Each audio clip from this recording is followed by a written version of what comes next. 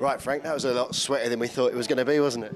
Well, like I keep saying, you know, these big guys get in the ring, one punch can change the whole landscape, whether it be a knockout or a punch that causes a severe cut, or two cuts. Yeah, two bad cuts there. And the bottom line of it is, you know, Tyson was struggling with, you know, seeing out of his left eye. There was a lot of blood there. You know, the corner stopped it, but then each time in between, you know, during the round, it bled quite freely. And I thought it was, you know, and obviously it was hampering his eyesight, but you know, he won the fight. He contained the fight and did what he had to do, because he's, you know, he's. You're not going to beat him, are you? He's just got that heart, and that's what he is. But WHYTE, to his credit, he proved to be a real good quality challenger. And he was wily as well, wasn't he? He was, you could see in the end of the 5th round and 6th round, he was clawing at the cut, wasn't he? He wasn't phased at the weigh-in. That's what I said, you know, we were talking at that weigh-in, he was not phased. He looked pretty confident in himself about his own ability, you know, and he come to fight the kid. So, you know, hats off to him. But Tyson, you know, I think had there not been the cut, he may have stopped him, because he did hurt him a few times, especially in the later rounds. Do you think a fight as hard as that is better for Tyson or worse? Because obviously there was talk that he wanted rounds, because last time he finished it so quickly. But I don't mind him getting rounds, but I don't want him getting cuts. The cuts are a different thing. But the commission doctor, he's obviously gone to hospital now to get it stitched. But the commission doctor said as much as they're deep cuts and they're bad cuts, they're not nasty cuts. They are cuts that they can be stitched and heal fairly good. So thanks for that. But you know, we're talking about everyone's talking about the Wilder fight. That's going to be hopefully going to be in February, providing Wilder doesn't get an upset with him, and that's 5 months away. So there's 5 months and time to see how it all heals, and fingers crossed, it should be all right. But Tyson needs now to take a real rest with his family. He's been in camp more or less for a year now, and he needs to take a bit of time out. And there was times when he looked angry. All through the comeback, we've just seen like the showman, Tyson Fury. Today we saw the fighter as well, didn't we? He was getting, you know, I mean, you know, there was a lot of clinches, and you know, in the clinches you could see where, you know, while in, you know, it's professionalism as they call it. As he's in there, he's got the inside of the glove and he's holding him down, and you're obviously pulling at the cut. And, you know, the head was going in. But that's what happens in boxing, and it did make it worse. But he was very much hampered, but his heart was tremendous.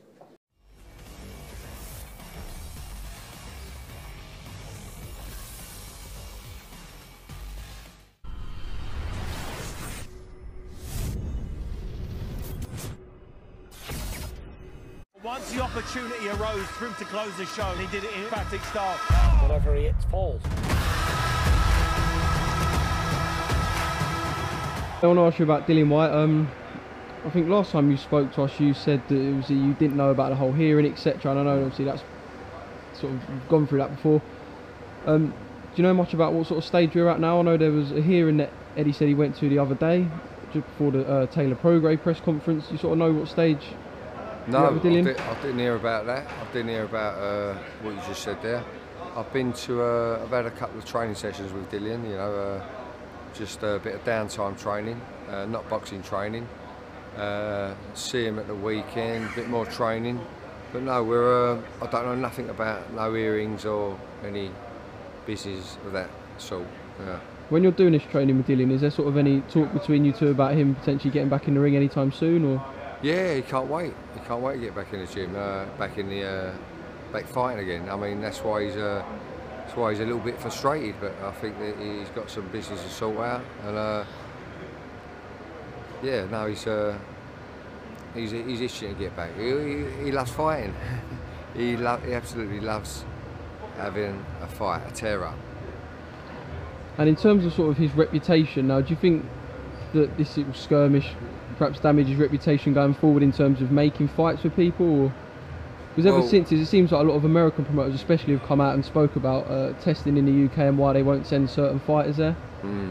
Well, listen, look, I don't really want to talk about it, but I don't want to talk about the situation because it's not right for me to talk about, because there's certain things going on and it's confidential. But he'll be back. He's itching to get back, and he'll be back soon, hopefully. Listen, he's itching to get back fighting. He will fight again, and he's ready for anyone at the top.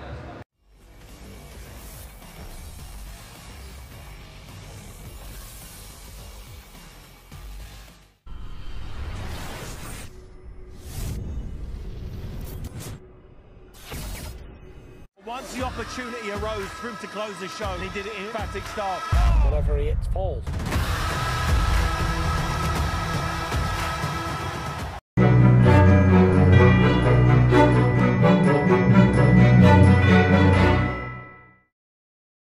Hi there, and welcome to ReFLEXions, weekly look back at the boxing action of the weekend just gone. I'm Danny Flexon, of course you're watching Seconds Out. We're here every Monday at 4:30 PM to review the action from the weekend, and the biggest show undoubtedly of this weekend was Tyson Fury out in Las Vegas, taking on the unheralded but unbeaten Otto Wallin, and it didn't turn out the way anyone, except maybe Wallin and his team, expected. Fury was cut severely, I think in round 3, certainly early on in the fight. Just above his right eye, hampered his vision and clearly bothered him for the rest of the fight. He got another cut shortly afterwards from a clash of heads. The first one was from a punch. But clearly bothered him for the entire fight. He was constantly dabbing at it. There was also a point in the fight which has circulated quite freely on Twitter of Wallin using the outside of his glove to rub and worsen Fury's cut, and a lot of people frowned upon that. My view is it's a fight. If the referee doesn't see it, you do whatever you can to win. I know it's not the nicest thing in the world, but I think Tyson Fury, if he was in a bit of a hole and you know, wasn't sure how to get out of it, I don't think there's many tactics he wouldn't consider. You know, you'd have to ask him the question, but I didn't see him complaining too much after the fight. I only saw him giving Otto Wallin all the credit in the world, and even though he ended up, Fury, with 47 stitches, he was still a clear winner by the end. But he was forced to change his whole game plan. You know, his vision was compromised, so he was fighting. He was neglecting his physical advantages in height and reach, and going up close and taking Wallin on at his own game to an extent, and winning as well. You know, and strafing the body, hitting on the inside, manoeuvring around. It's not a facet of his game that Fury works on a lot, as you can tell, but he's pretty decent at it, you know, and he got the job done. But Wallin was a lot better than everyone thought, including me. He'll get some big paydays, I would say, off the back of it. Fury, they're saying the fight with Deontay Wilder, the rematch, could now be delayed because of how long it will take the cut to heal, or the cuts, plural, to heal. But Steve Bunce had already told us on this channel, and you can see that video, that it was never going to be in February. It was always going to be later than that anyway, and it's only September now. So I think, you know, even if it's a 6-month period until the next fight, we're looking at March, which is probably not much different to what we were looking at anyway. And obviously Wilder himself still got to get past Luis Ortiz in November, so by no means a foregone conclusion, even though he's already beaten the Cuban. He was seriously rocked in their first fight, so let's wait and see what happens there. But yeah, good fight, entertaining, much more competitive than predicted, and we can't really complain about that. Also on the night, there was a big show at York Hall in London, which was broadcast by BT Sport in kind of the run-up to the box office show featuring Fury, with a little bit of shoulder programming in between. Sonny Edwards, you can read the report on our website, secondsout.com, put on a bit of a masterclass to beat Hugo Gunaros of Mexico and pick up a couple of belts in his first major fight at flyweight, moving down from super flyweight. He looks a real top contender now, Sonny Edwards, and we wait to see what his next step is. And there was a number of other really good domestic clashes on the show, with Lucian Reid looked a little bit unlucky to only draw with Brad Foster for the British and Commonwealth bantamweight, I want to say. No, super bantamweight. Got it right, super bantamweight titles. Zach Chelli knocked down the favourite Cody Davis early in their fight at light heavyweight, both of them moving up to light heavyweight from super middleweight. Chelli seemed to tire in the second half of the fight. Davis came back to win on points. That was a decent enough fight, but fight of the night was probably Shakan Pitters winning the English light heavyweight title against Dex Spellman.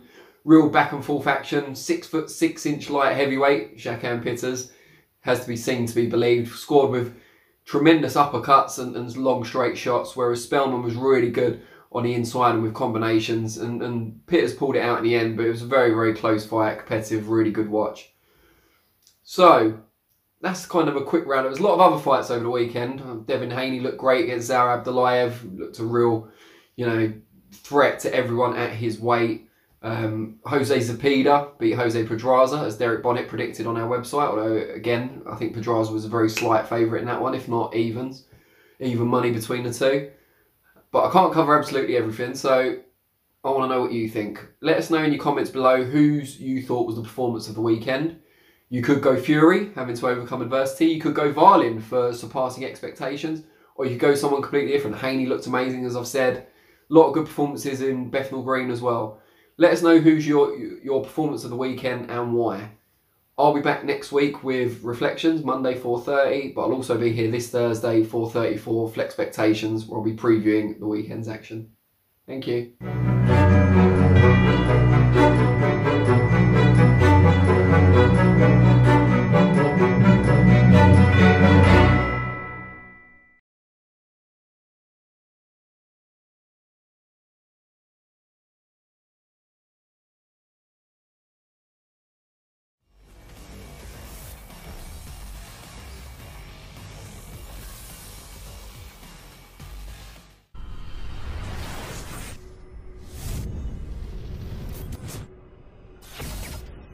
Once the opportunity arose for him to close the show, he did it in emphatic style. Whatever he hits falls.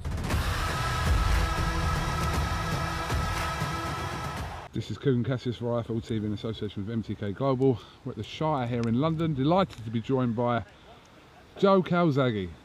Joe, you must be the most elusive boxer. No one ever sees you. You hardly do any interviews. You kind of just keep yourself to yourself. Yeah, so I come down and basically play golf for this charity day with Darren. Took me a long time. Up at about 6 this morning. I haven't hit the golf ball probably for 2 or 3 years, but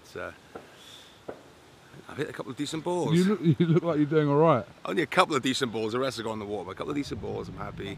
So hopefully I'll get better through the day. But yeah, it's nice to come down and see some of that, boxers, ex-boxers, professionals doing a bit of a charity. So. Yeah, good day. How's life in general? Yeah, life is good.